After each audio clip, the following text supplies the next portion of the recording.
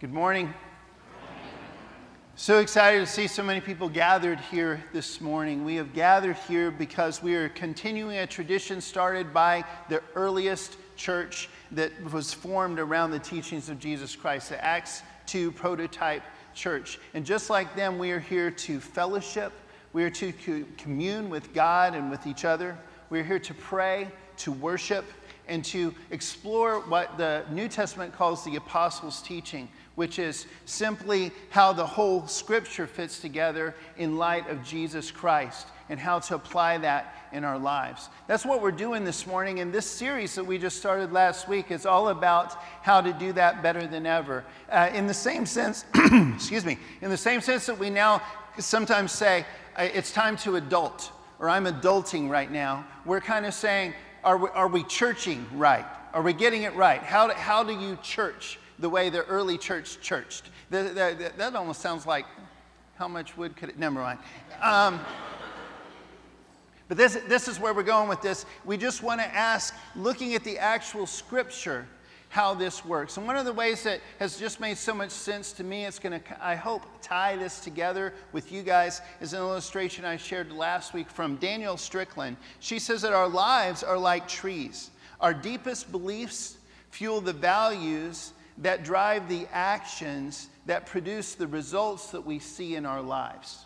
And this is the same way it is with each one of these truths that we're going to explore. The deepest beliefs that we have fuel the particulars of how each church tries to get that done. And then that informs the actual actions, the actual things that we do. And then the fruit shows if we're getting it right or not.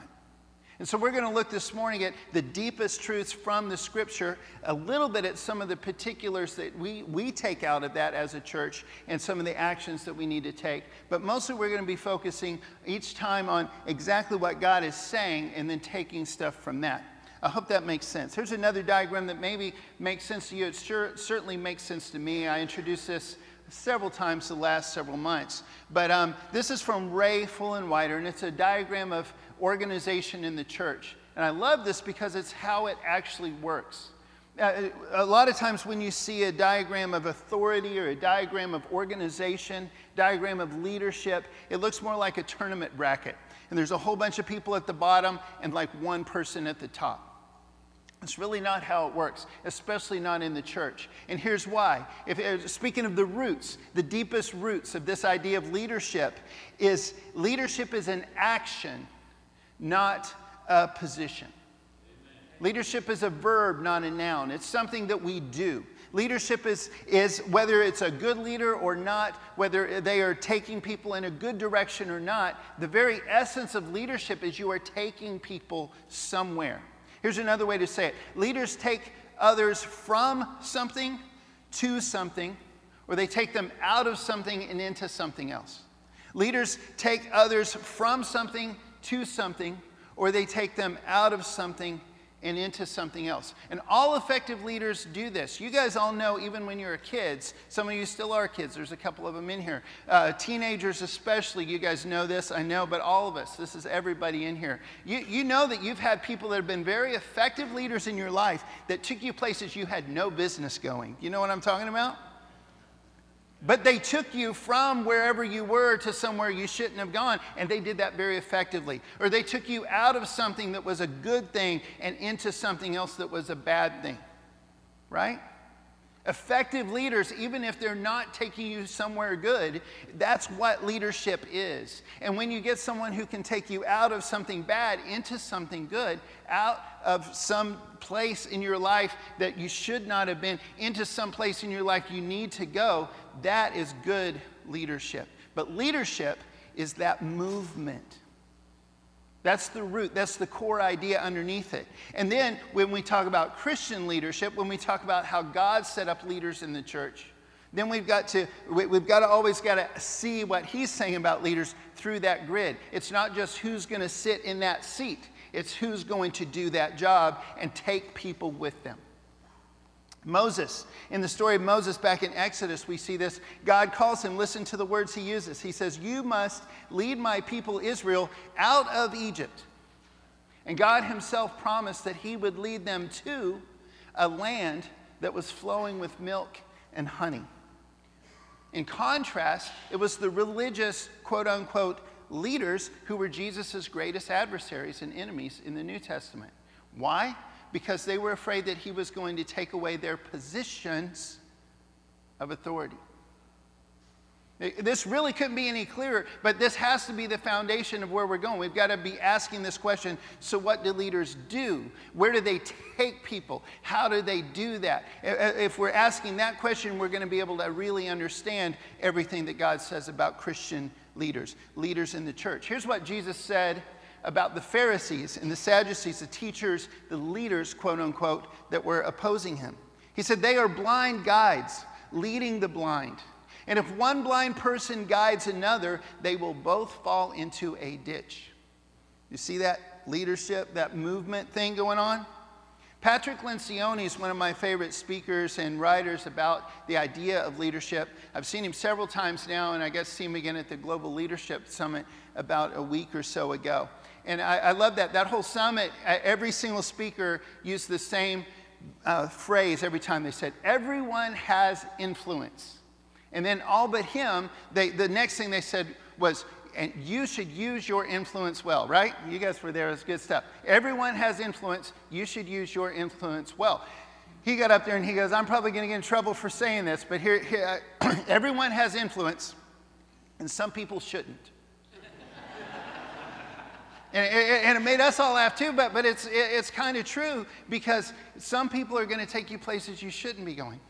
And some people are in it for the wrong reasons. He made it really clear that if you assert authority for the power or the perks or trying to make other people your pawns, that is self-defeating and wrong, and it's not true leadership at all. In fact, here's how he put it. I want to use his words. He said, responsibility-based leadership is the only true leadership. Not to be served, but to serve, he's quoting Jesus right there, is the only good reason to lead.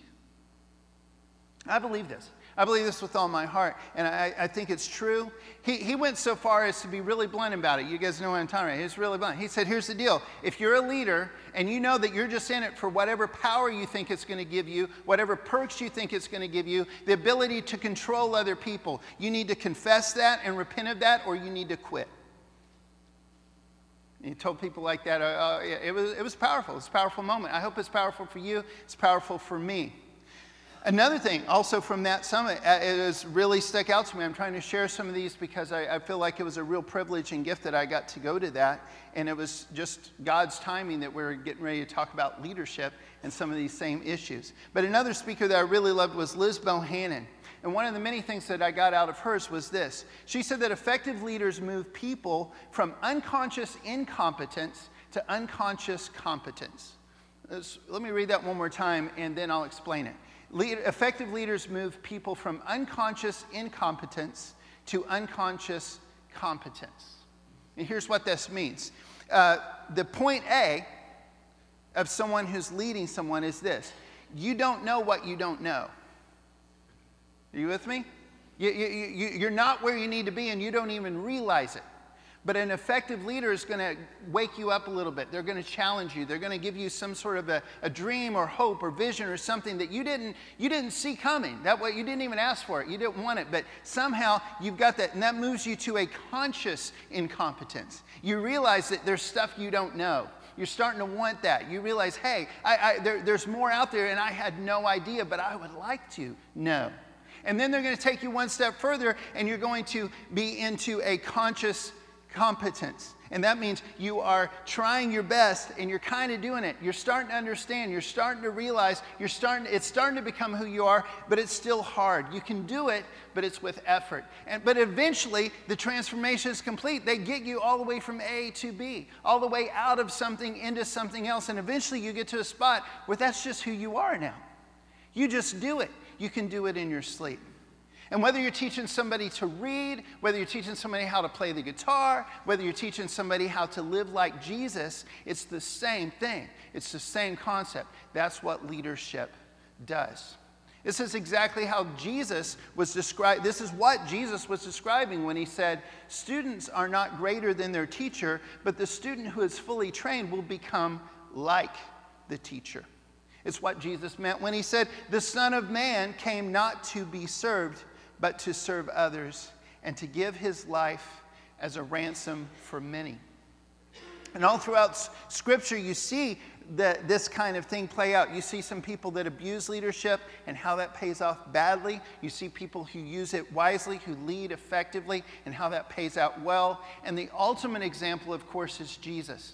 And Jesus, there's these two almost completely opposite images that both refer to him all throughout Scripture, and I love this. He is the shepherd, and he's also the lamb.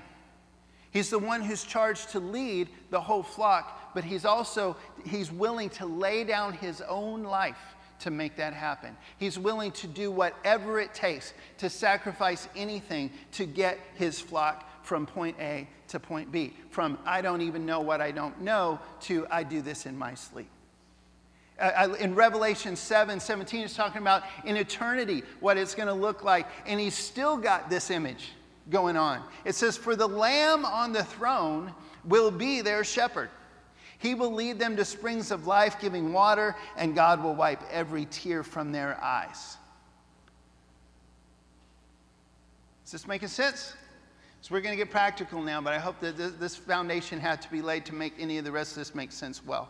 The only perfect leader is Christ. We see that in Hebrews 2 and many other places. God gifts special people, though, specific people, with the task and the ability to lead. Just like God gives people the gifts and ability to give and to share and to encourage and to serve and to do many other specific things in the body of Christ, some people have a gift of leadership. Some people are given the responsibility to lead and to serve the entire rest of the body in this way. God is the one who provides leaders, and God is the one who provides leadership gifts. And if you have leadership gifts, chances are God has given you a responsibility already, and if not, you better be watching.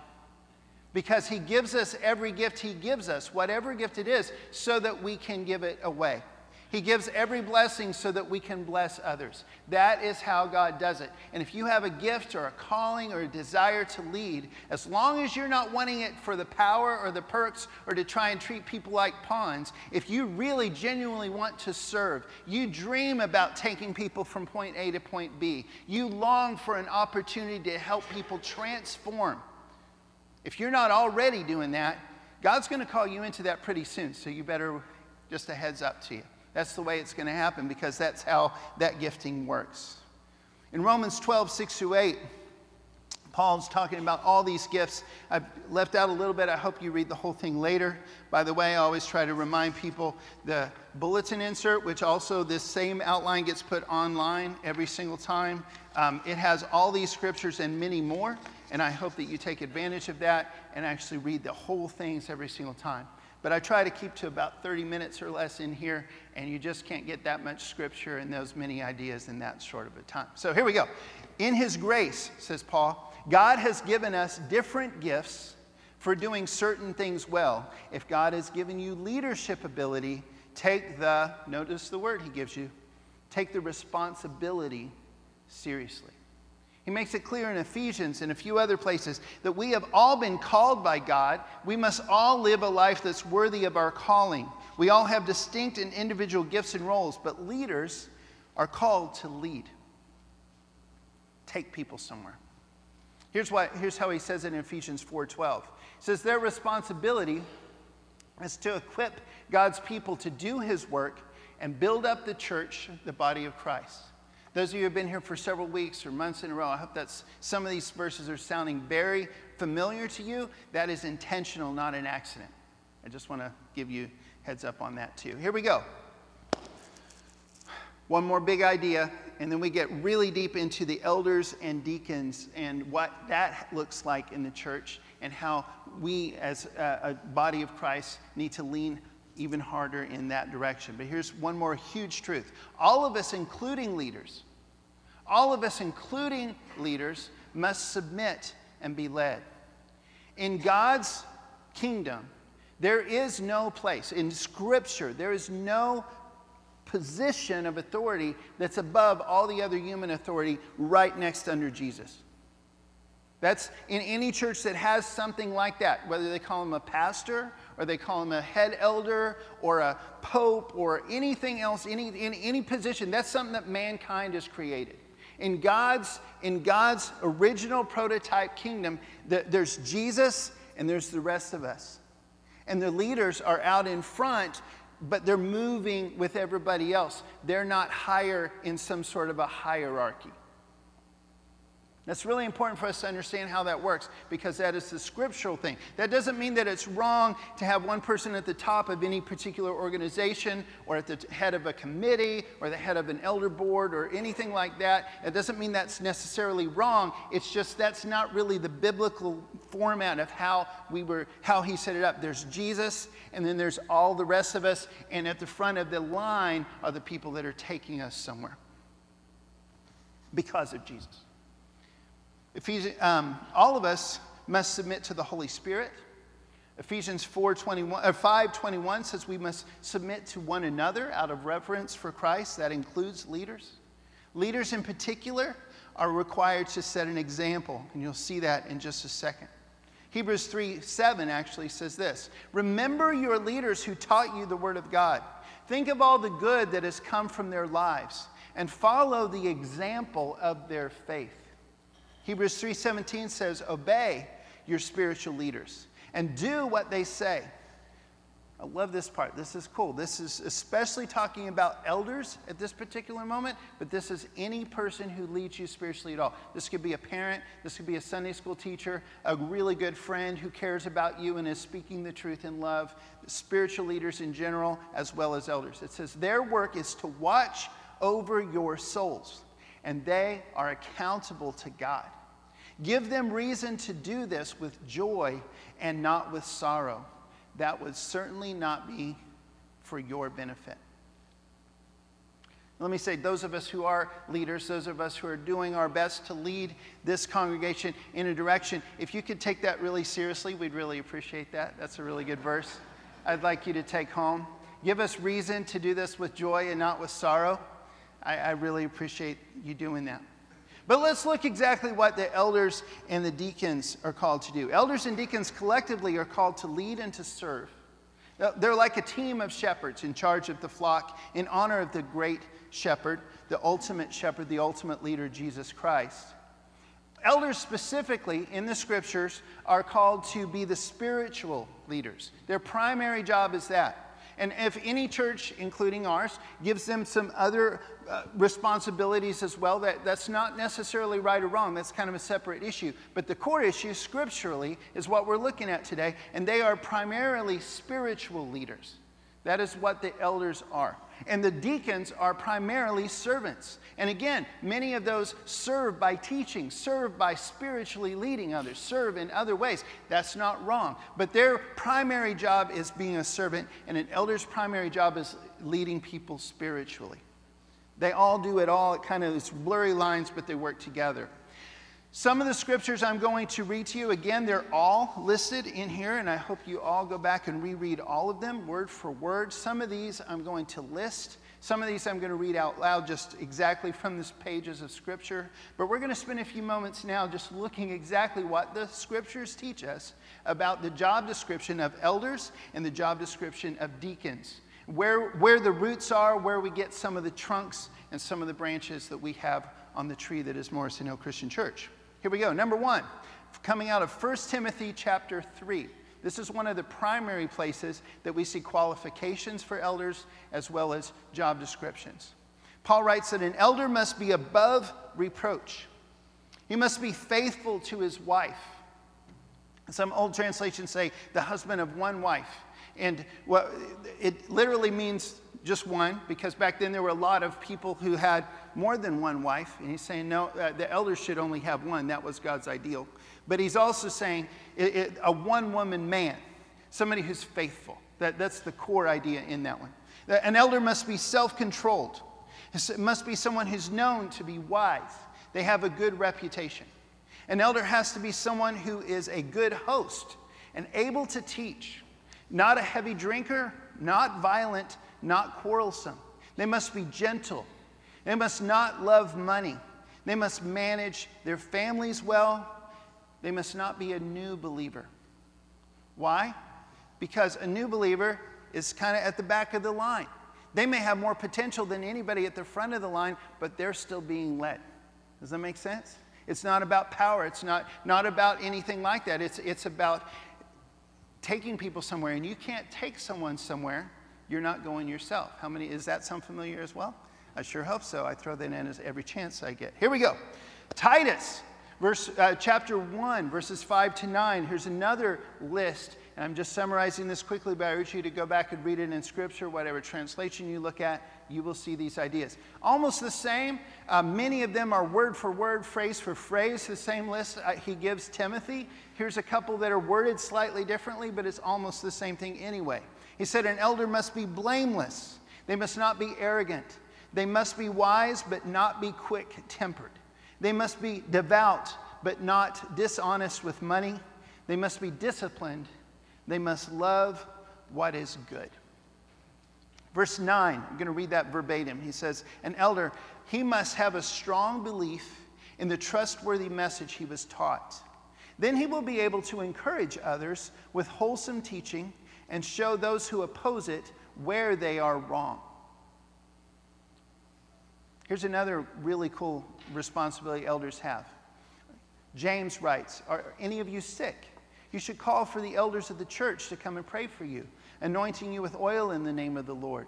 Such a prayer offered in faith will heal the sick, and the Lord will make you well. By the way, that's available to you guys here at Morrison Hill Christian Church. People don't usually ask. We don't spend hours and hours every week doing that, but that is something our elders do. And it is something that you can ask for, and we invite you to take advantage of that because we're always trying to follow Scripture. 1 Timothy 4, Paul writes, do not neglect the spiritual gift you received through the prophecy spoken over you when the elders of the church laid their hands on you. This is where whenever you see somebody come forward and we lay our hands on them and pray, that's one of the places you get that. It's definitely the spot in the Bible where we get the idea of ordination, calling someone to a specific role that they're going to play, whether that be an elder or a deacon or a missionary or a minister or anything else. Man, I'm rushing through so much. It's like a tsunami. Are you guys still with me? Is this okay? Okay, so here's the next thing. Here's another thing a lot of people don't know, but there's no such thing as a clergy-laity breakdown in the actual Scriptures. That is something that we have, again, I'm not saying that it's necessarily wrong, but that's a way we've interpreted and built. That's part of the trunk of the tree, not the root of the tree. The elders, the ministers in the Scripture were basically elders who were called to lead spiritually full time. So they couldn't afford to do this full time and still feed their families, and so they were paid. So there's a really blurry line in Scripture, actual Scripture, between the idea of an elder and the idea of what we would call a minister or a pastor. Does that make sense? In our church and in many other churches, there is a line. I'm not sure. That's a whole other thing, how technical we want to get with that. I just want to give you the core idea. Basically, a pastor, what we call a pastor, a minister, a youth minister, a children's minister, or ministry director, or whatever we call it. Here's the thing. They are called to lead and lead full time. And the only way they can do that is they have to be paid to do that so that they can still live. And that's really the essence of where all of that comes from. There's no higher class in the church. You understand what I'm saying? That's what I mean by no clergy or laity. There's no, well, you're on this other plane. You're on this other spiritual thing. It's that arrow thing is very consistent throughout Scripture. In 1 Timothy, Paul writes this, elders who do their work well should be respected and paid well, especially those who work hard at both preaching and teaching. For the Scripture says you must not muzzle an ox to keep it from eating as it treads out the grain. And in another place, those who work deserve their pay.